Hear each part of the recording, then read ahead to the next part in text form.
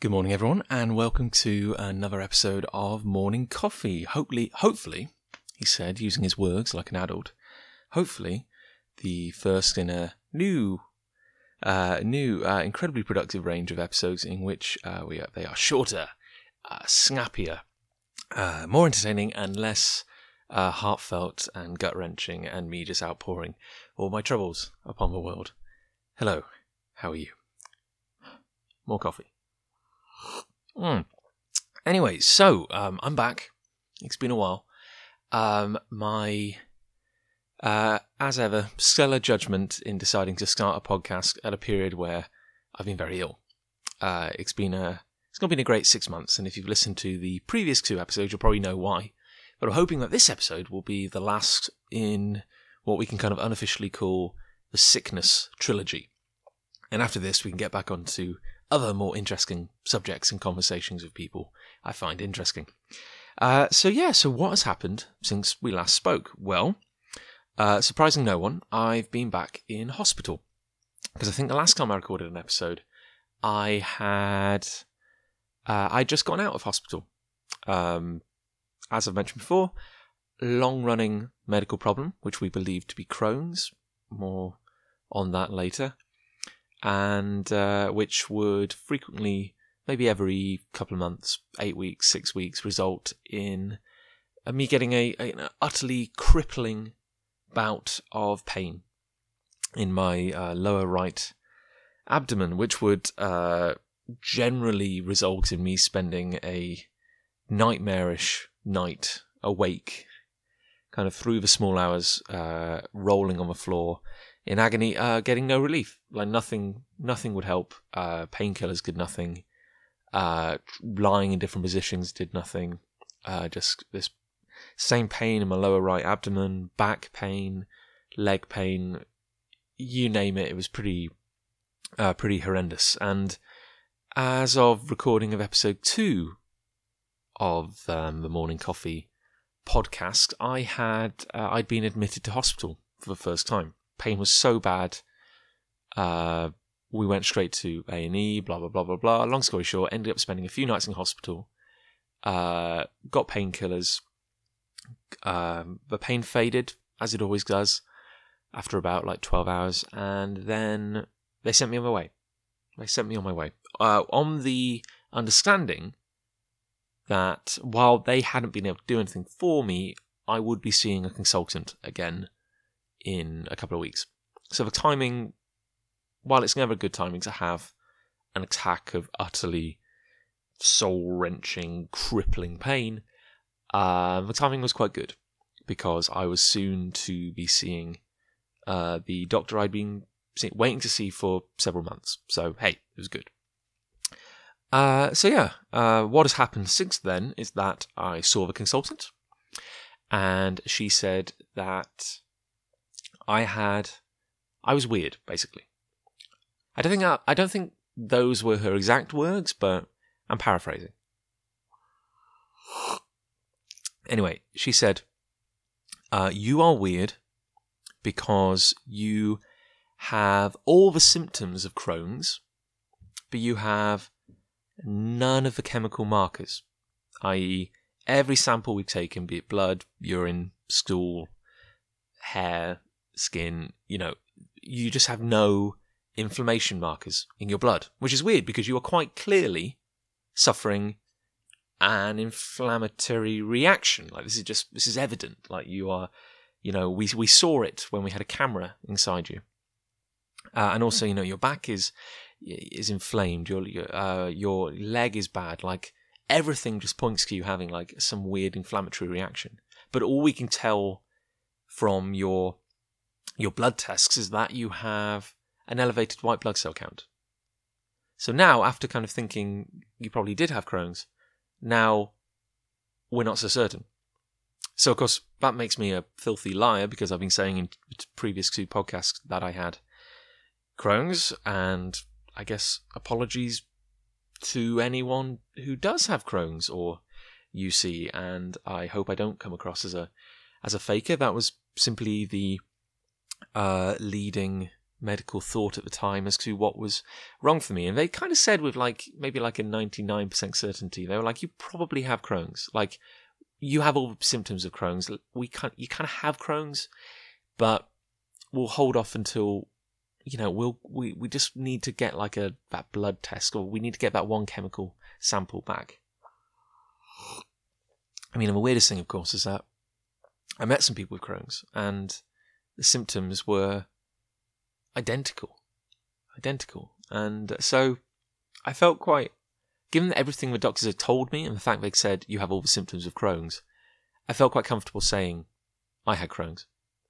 Now, I wasn't married to the idea of having Crohn's. In fact, when you think about it, I would much rather not have a chronic disease which will stay with me for the rest of my life. I mean, it's not a good thing to have hanging over you. And even if you're on medication, you will get better. But, it never quite goes away. You might need to change your medicine a bit to make it, balance out for you. But there was a great relief in knowing that what was wrong with you had a name. And even though there were consequences to being diagnosed with a disease like that, it was reassuring to know that I could take medicine and I could get better. And these attacks I was having, these flare-ups, these inflammatory reactions, would fade because of the medication, and I could go years without having one of these attacks because I was getting scared. Like these were hanging over me to the point where, with a startling regularity, I could kind of almost know they were coming. I was like, oh damn it, it's been 6 weeks since I last had a problem. I think I'm due one, and then they would hit, and they'd be terrible.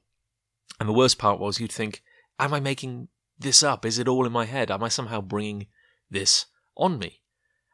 And, I guess the greatest validation is when you're admitted to hospital because, you're in so much agony you can't walk, and they have to give you morphine or tramadol to kind of take the pain away. So, yeah, not good to be in pain, but it's nice to have a few medical professionals nearby to say that you're not crazy and you're not making it up.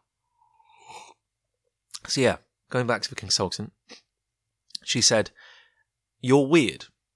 So the options are, you either have Crohn's, but you're part of a small subset of the population who don't display inflammation in the same way as normal people.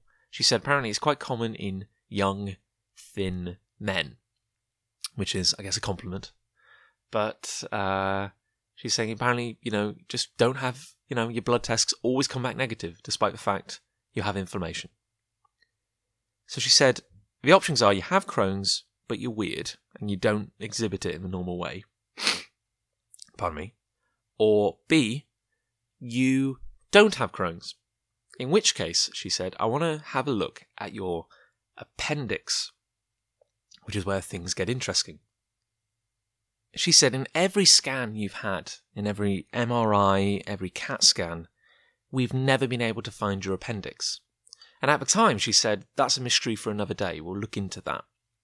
But she figured, what if it wasn't Crohn's?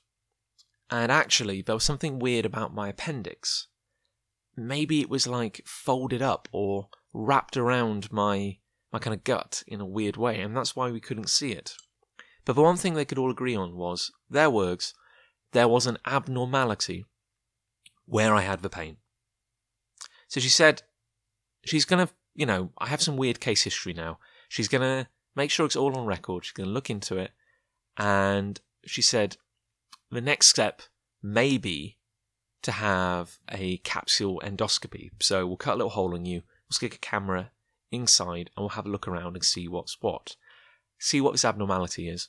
And if we find your appendix while we're there and it's, messed up, we'll probably just whip it out. So, I then had to have a capsule endoscopy. No, capsule endoscopy? Keyhole. Okay, yeah. No, she said, first a capsule endoscopy, which is where you swallow a small camera the size of a pill, and following that, a keyhole endoscopy, where we cut a hole in you and go in. Yeah, keyhole, versus capsule. Got to get that right. So the capsule endoscopy was to utterly rule out Crohn's. I take it's a bit of a weapon of last resort because it must be costly. Because it's kind of amazing. They give you, had to go into hospital, they give you this little pill. It's maybe like a large jelly bean in size. And it's kind of white and plasticky and smooth. And it's got two kind of copper pads on either end. And what you do is you touch it between kind of thumb and forefinger on the copper pads. And I imagine that creates a little electric circuit which activates it. You then swallow it with a glass of water. It's no worse than swallowing a rough pill or something, just like painkillers. And down it goes. So then for 12 hours on this one day, I had to wear a kind of like medical girdle, like going around my waist, under my clothes, thankfully, and also like a kind of black satchel bag. It looks a bit like a camera bag, and then a cable running from one to the other. So I looked a bit kind of weird walking around, but I think it was hopefully not too obvious. Oh, pardon me, gonna sneeze. Oh, that's great audio quality, that. And hopefully not too many people noticed. And I went into work as normal. Hardest part was probably not eating or drinking for like 15 hours because it needed like a clear passage through your gut. And yeah, hopefully I didn't get too many odd looks. So I did the capsule endoscopy. The camera ran through me. You don't get the camera back. That just goes the way of, I don't know, all things that pass through your body.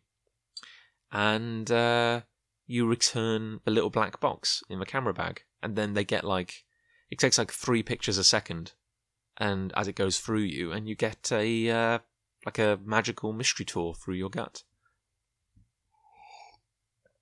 And yeah, I was just waiting on the results of that and kind of waiting to see what happened. And I guess based on the findings of that, I was either going to, be told, oh, you do have Crohn's and, now you can start medication, or they were going to say, well, we don't know what's wrong with you, but now we're going to cut you open and have a look around inside. One thing the consultant had said was that if you fall ill in the meantime, if you have another attack, the irony is that if you're taken to hospital, they probably will just operate on your appendix. Because at this point, we'd probably exhausted all other options.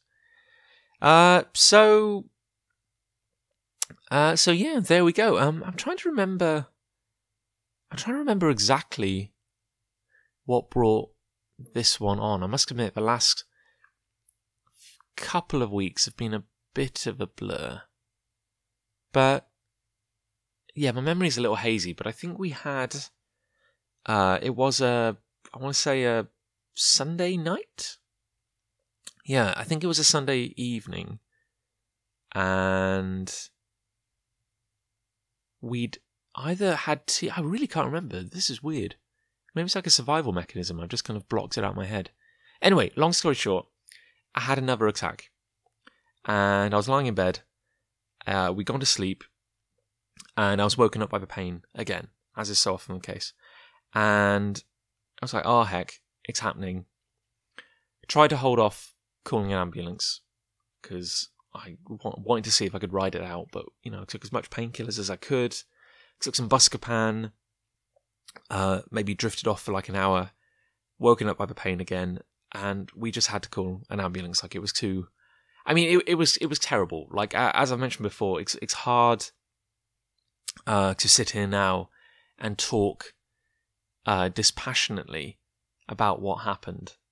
But it's almost like it happened to someone else. Like, I was kind of screaming. I was moaning, screaming, punching my bedside cabinet, crying. It was just agony. And I think the waiting was the hardest part, because we called that ambulance and, there's only so much they can do. They have limited resources and you just have to wait. And, I guess if someone is accidentally cut their arm off, they are going to be higher priority than you. But I'm there just writhing, crying in agony. Lucy's on the phone to the ambulance and trying to comfort me. And eventually they come, and the first thing they do is inject me with morphine. And mercifully, it takes the edge off, and I kind of just zonk out right there on the bed. I'm just like, just to have the pain numbed by that tiny bit was enough to just, man, such relief. Like, it's a kind of pain which just consumes your entire existence. Like, you lose track of past, future. All you can think about is this horrible present in which you are in utter agony, and it's just kind of dragging ahead of you, and it's a form of hell. Like, it is. I don't want to put too fine a point on it. It was horrible, utterly horrible. And the moment they gave me the drugs, I started to forget about it. It was just so intense. I just couldn't I guess you can't keep it in your brain after that. And they gave me various drugs to take the edge off. Carried me downstairs. I can't stand straight. I've kind of got that bent over thing, and I'm just in my kind of like pajama bottoms. I'm showing a bit of flesh to the world. And they drag me into the ambulance, lie me down with great difficulty. Movement is not my friend at the moment. Hold me down, give me as many drugs as they can, and whisk me off to hospital down the road. So yeah, I'll try not to go into exhaustive detail here, but I ended up spending, they admitted me on very early Monday morning, so kind of like 2 a.m, and I got out of hospital on Friday morning. -1 appendix.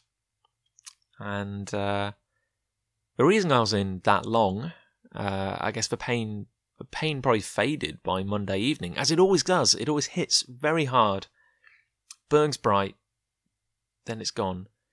But I was in hospital so long because they kind of finally realised, they finally had my full case history, and they realised this was a very weird situation, and I guess they wanted to keep an eye on me, but also I needed to see a gastro doctor. I needed to see someone who specialised in the intestine and my kind of problems, and no one was available. So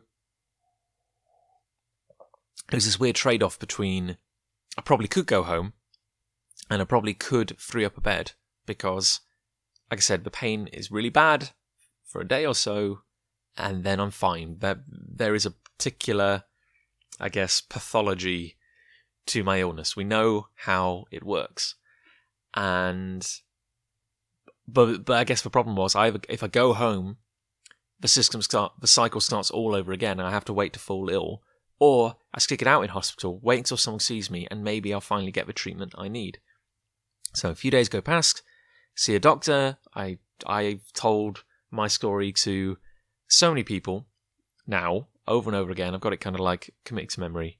Various doctors kind of like, kind of like nod, and I think the general consensus is I am a bit weird, and this doesn't seem like a normal form of appendicitis, if indeed that is. And of course I'm saying I had a capsule endoscopy a couple of weeks ago, and I don't know what the results of that were. So if you could get those results, maybe we'd have a better idea of what was going on. And they couldn't reach a consultant who'd been seeing me.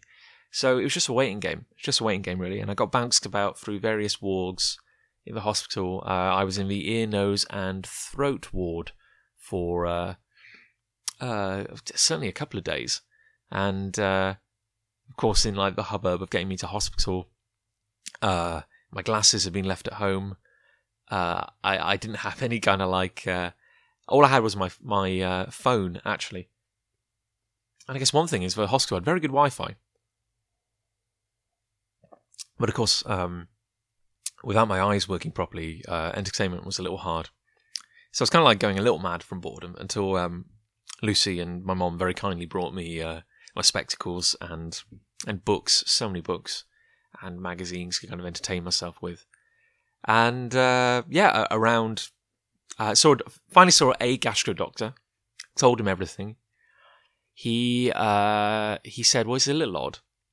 It's a little odd. And I said, well, maybe you just want to get in there, dig in, see what my appendix is like, and then we'll work it out afterwards. And I think, understandably, they're a little reluctant to just go sticking the scalpels into someone based on what the patient wants.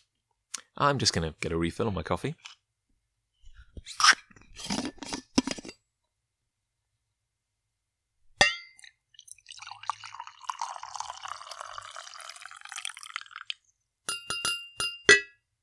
There we go.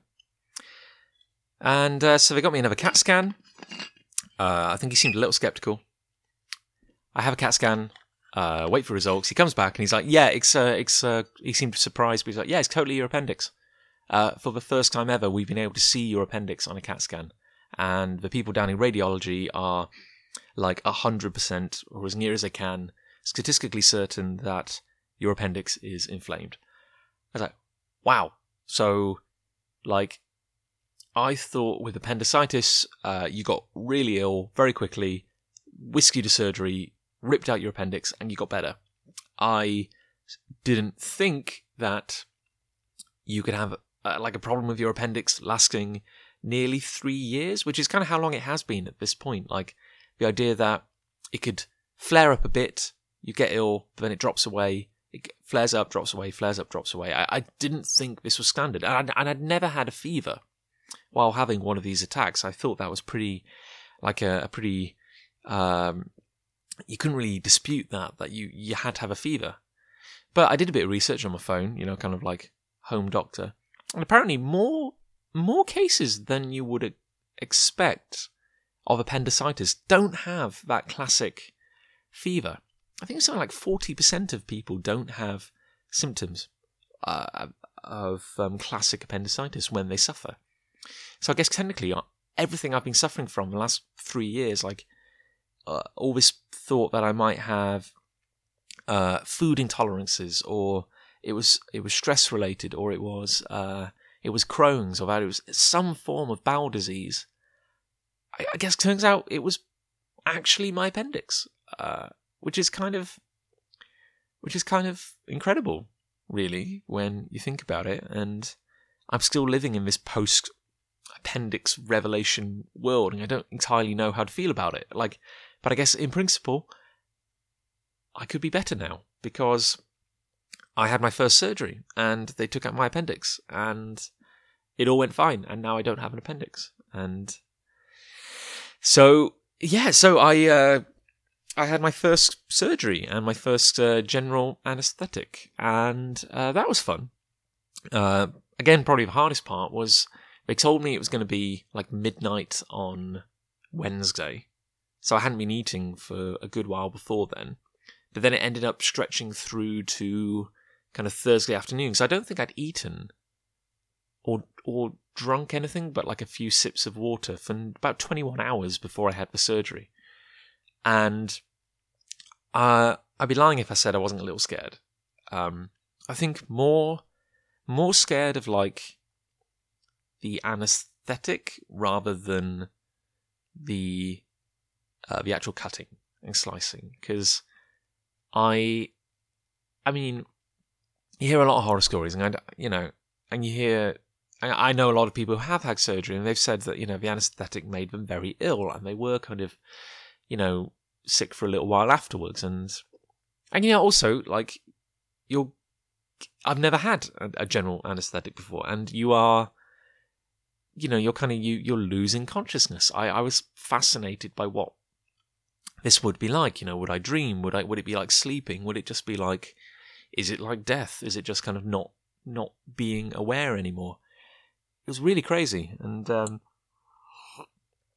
so you change into a hospital gown, a rather sexy hospital gown, and you put your surgical stockings on, which are really tight, and you lie back, and they wheel you into surgery, and you go through corridor after corridor, kind of like the behind-the-scenes bit where all the surgeons are kind of hanging out.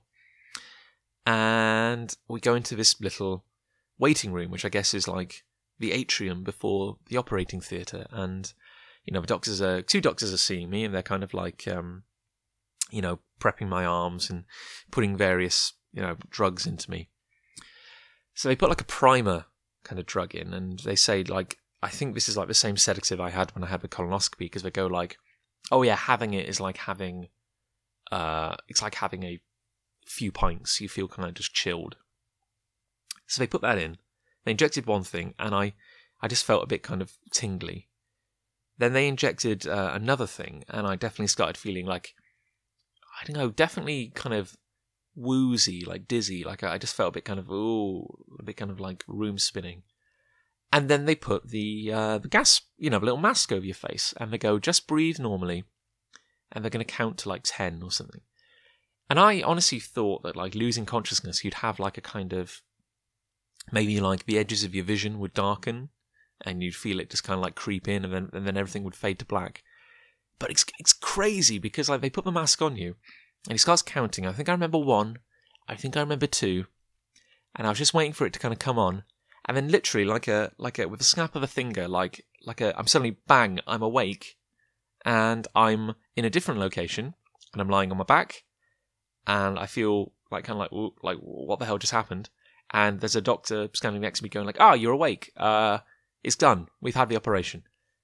And I was like, I was definitely kind of like out of it slightly, like I was a little bit kind of drunk, a little bit kind of like woozy, and I'm like, wow, that was staggeringly quick. And I think I got very talkative. Like, I was determined not to be, kind of like that little bit of my brain, which was still kind of fully sentient, was like, don't say something stupid. Don't be the one who kind of like starts spilling all his childhood secrets because you put him on drugs or something. Just be cool. Be cool. So I was really trying. I wanted to be that guy. I wanted to be the guy who was like, hey, like, surgery? Yeah, it's nothing. It's fine.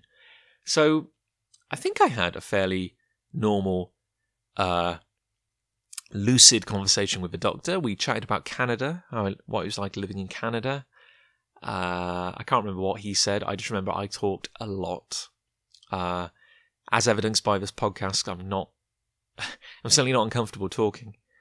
And I felt great. Like I felt kind of, I felt, wow, this is amazing. Like, this is great. A little sore, obviously. I didn't dare kind of look at my stomach. And this is great. I feel this is wonderful. And they wheel me back to my room, and I'm feeling high. I'm feeling kind of like happy. And they say I can eat. And I have this sudden craving for like fruit pastilles. So when I picked up my phone, I texted Lucy and my mom, and I was like, hey, I'm out of surgery. I feel great. Really kind of dreaming of fruit pastilles, and with like joking, like kind of saying like, hey, I can't wait to eat. I'm going to eat all kinds of things. I'm so hungry. And they were wonderful because they brought me 3 packets of fruit pastilles, and which I kind of devoured. I had a turkey sandwich and 3 packets of fruit pastilles, and I'm not ashamed. They were amazing. They're some of the best things I've ever eaten. So Lucy and my parents came to see me, and I started flagging a little bit. Like maybe finally some of the euphoria kind of and the good happy time feelings of the drugs kind of like dipped away, and I remember like I just felt I started feeling a bit sick and a bit faint, and they came in. The nurse very kindly came and gave me some anti-nausea drugs, and I started feeling better again. Got some water in me. They even brought me a coffee. Had a coffee. I had water. I ate a turkey sandwich. I ate so many fruit pastilles. I was able to see my parents. I was able to see Lucy, and it was kind of wonderful. And then I said my goodbyes. They all had to clear off for the evening, and I went to sleep. And I was, in the middle of the night, I was even able to get up, and I walked to the toilet and everything, and a bit like the Walking Wounded, but I felt pretty great. my stomach was definitely sore and moving was difficult, but I was able to do it. And the following day, I went home, and the following day, I felt incredible. They did warn me about this. They said you can get a kind of like post-surgery, post-anesthetic kind of euphoria. Like I just felt kind of, I felt great. Like, the world was my oyster and everything was kind of fantastic. I was chatting with the two guys on the ward with me. There was I can't remember his name now, which is terrible. There was a chap in like his 60s who worked in an abattoir his whole life. And now he was retired and he made music. And he was there having like a little lump removed from his face. He was a nice guy. Then there was another chap who had the most amazing name, which I can't even remember now. But he'd oh God.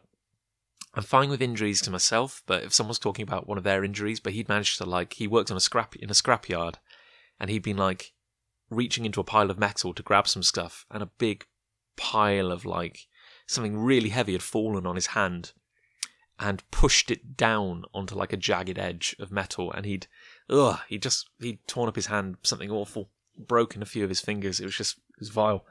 But yeah, nice people. And again, I was feeling pretty like, hey, brotherhood of man, like, oh, isn't this wonderful? Like we're all friends and we're all surgery buddies, and I was really chatty, and it was a good time.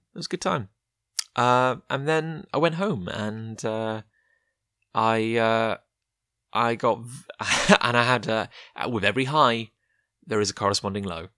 And I know for a fact I was very, very depressed over the weekend. Like, I do get depressed sometimes, and I know what it's like. I kind of know the signs, and I knew kind of like academically a little bit. My brain was like, you are depressed, and everything you are feeling right now is irrationally bad, and it's fine, and it's not that bad, and it will get better. But it didn't change the fact that in that moment I was very down. I was very depressed. Weirdly, it is irrational, but I just felt really, really low. But I also felt kind of like sad for my skin, which sounds stupid, but like I was like, oh, my beautiful skin, and now I have like scars and everything. I actually do now have 3 scars, which was a very interesting thing, because when they take your appendix out now, they either do like a kind of, if it's really bad, they might do like an open operation, which is basically where they just make a long cut along your belly and reach in. But I had a laparoscopic appendectomy, which is it's quicker and it's smaller, and it's a keyhole surgery. But what they do is, which is quite interesting, is they cut 3 holes in you. So they actually go in from the other side. So your appendix is on the right, but they go in from the left. And so I have 1 hole, like just below my belly button. I have another hole just above my groin, and then I have another hole in kind of like the left lower side. So it's like a kind of triangle. And there are varying sizes, and they'd obviously put disposable stitches in, but they'd also kind of like glued me shut with, I guess, like super glue. So I had like these 3 kind of patches of glue, and then you could see like kind of like the wound underneath. So it all looked a bit manky and disgusting, and I had a lot of bruising. So the one in kind of like the lower left side definitely looked the worst. Like it had a big nasty kind of black patch around it. And what they do is they put in, I guess, a camera goes in 1 hole. I guess the surgical tongs for cutting out the appendix go in the 2nd hole. And what they do is they put a balloon in the 3rd hole. So they put this balloon in and they pump it up. So to distend your gut, or really distend your abdominal wall, so they have space inside to work. So I've been trying to work out which hole is which, because some scars are bigger than others. But yeah. So yeah, I have a nice collection of scars now. And well, let me see. That was That was a Thursday. So it's now been a week and 1, 2, 3, 4. So it's been 11 days now since the surgery, and the scars. I mean, they've healed so quickly. It's kind of crazy. All the manky glue came off, and now there's lovely kind of pink flesh underneath, so it is healing. And I've made the most amazingly quick recovery. Like, it was getting better and better and better each day. Had a little slump a few days ago where I felt I was getting better, but then it dipped again. Like, I'm walking, I was pretty sore and stiff, and I wasn't very agile. And obviously the sight of the wounds hurt, and my abdominal wall hurt. And but I'm getting better. I am. It is an improvement. Like, every day I feel more mobile, and I'm sleeping better, and I'm not in pain anymore. And it's kind of wonderful, really. I had a slight dip a couple of days ago where I started getting shooting pains again where my appendix was. But I'm now on some... We went to see the out-of-hours GP, and they reckoned there was nothing wrong with the operation. I hadn't slipped a stitch or anything. They reckoned it was all healthy. The only problem was they reckoned I maybe had just a little bit of nerve pain after the operation. So, what is that? Neuralgia, I think. So they've prescribed me some antibiotics, just to be careful. And also, some amitriptyline, which is a mild antidepressant, which works on nervous pain. So it just kind of numbs the signals slightly. Since I've been on those drugs, I've been feeling great, and I'm just now in the recovery period, and spent a week in hospital, better part of a week in hospital. Been signed off for a couple of weeks, and I hope to be re-entering society soon, and I've been able to, it's gotten better, and I've been able to walk now into town a couple of times. It's only like a 10-minute walk from our house, and it tires me out, but it's improving constantly, and I think, if I'm honest with myself, I feel good, and I mean, I was caught up in a whole kind of like recovery after the operation, but it's starting to dawn on me now, this kind of crazy idea that I might be cured in a weird way. Like, I hopefully will never have another attack again. And it's very weird. It's very weird to imagine that might be the case. I mean, certainly like when they realized what it actually was, and they were like, no, this is your appendix. It was this weird notion to think that, like, this little, like, kind of vestigial organ inside me, this little evolutionary hangover which does nothing on a daily basis, was actually making me ill. Like, it was so weird to kind of suddenly realize that I have a focus for all my ill health. I have a focus for all these kind of bad feelings, and I don't need it, and we can just cut it out. And it's kind of crazy, because I realized that, like, I've not felt well for the better part of half a year. And it's this crazy idea that, like, even between attacks, even between like these big dramatic moments of being in hospital, I just felt rough. Like, I've just felt so under the weather for so long now, and my appendix was essentially poisoning me. It's a crazy notion to think that, like, I had this thing inside me which has just been making me ill for so long, because I guess even when it wasn't flaring up and causing my entire bowels to shut down and causing, like, my psoas muscle to flare up and just causing, like, this crippling everything just to hurt, like, I guess it was constantly in a state of, like, infection, and I got better when they gave me antibiotics, but then I came off antibiotics. Like, I guess it flared up again. I've been running on like 60% maybe for so long, and now I am going to get better. And it's a really radical notion to think that, like, I can now... This has just been the weirdest year. Like, this year has just been almost like a bit of a write-off. Like, I've missed so much work. it's made me kind of so unhappy.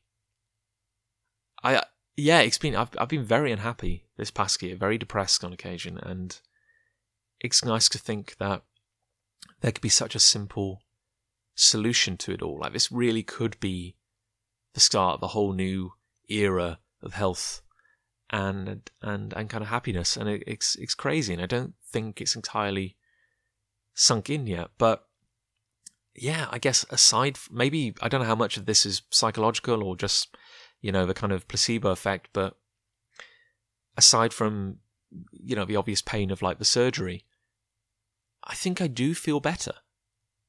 I think I do feel a bit brighter, a bit more active, a bit more energy, and, kind of long may it continue.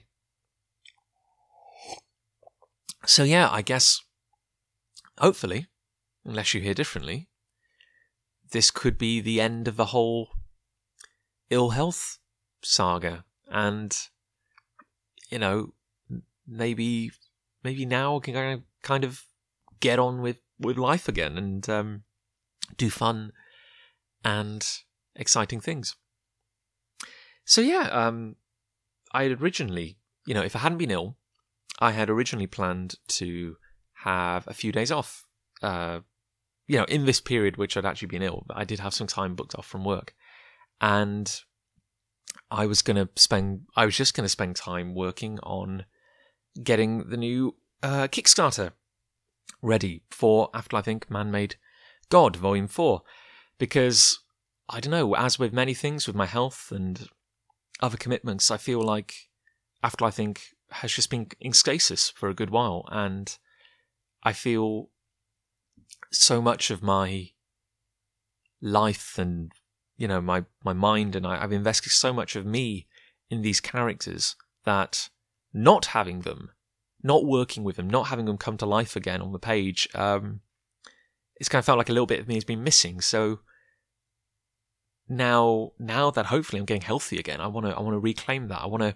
I've been sitting on book 4 for too long. The time has come to actually get it out there. So yeah, the good news is that finally, after a long time, Afterlife is returning, and book 4, volume 4, Man-Made God, is half made. You'll be very pleased to know, half funded, self-funded, and I'm going to go to Kickstarter just to cover the rest. And I aim to launch the Kickstarter at the end of the month, hopefully coinciding with Melksham Comic Con, where I am doing a panel about Afterlife Inc. and what the future holds. And it'll be wonderful to be able to go live at that exact moment and to be able to talk to people and just kind of sharing the joy of Afterlife Inc. at that precise moment in time, because it's wonderful to think that people are excited about this, because I'm excited and I love these characters and I can't wait to take them on, to wherever the future holds, be it good or be it bad, because I know things are going to get a little more challenging for Jack and Co. And I've long talked about this, and I will talk about this in greater detail on future episodes where we'll talk about the history of Afterlife Inc., as I had intended before I got so ill. But these are the stories I'd had planned from the beginning. These are the stories I'd had planned for Afterlife Inc. since I first came up with the characters in like 2007. And all the stories I've made so far have actually been side stories. These have been like this was me learning my craft. Like I wasn't good enough to tell the stories I wanted to tell. So I decided to tell other stories, and in doing so, they grew in ways I could never have imagined and became something different and something interesting and something wonderful. And now I'm going back to those original stories, but kind of, the rise and fall of Afterlife Inc. And it's very exciting in a way to go back to those original ideas and see how they've changed, because new characters have entered the fray, and we've had new adventures, and it's all informed it. It's made it like a better, a stronger kind of story. But also it's sad, because by starting on this path, I'm going to have to end. Because Afterlife Inc. was always going to have an end. I didn't want it to drag on forever. I think it'll be all the sweeter for knowing that these characters won't be around forever. But it breaks my heart a little bit to think where these characters are going to go and what's going to happen, and to think that one day I will not be working on Afterlife Inc. and one day this will all be done. But I feel we have to. I feel that's part of, in a way, the whole story of Afterlife Inc. is sometimes you need an end to make the beginning and the middle worthwhile. So I can't wait to start this journey, and I hope that some of you will want to come along for the ride. Heck, and it's not to say it won't be fun along the way, because I'm looking right this second at some of the most truly astonishing cover designs for the new book from an amazing new artist. Well, he's not a new artist. I mean, he's, he has a career and everything, but a guy I've not worked with before. His name is Raphael. He's part of a group which I think the Art Steady group of artists are Italian guys who we've met at a couple of shows now in London, and David is one of them. David is doing some of the new pencils on the book.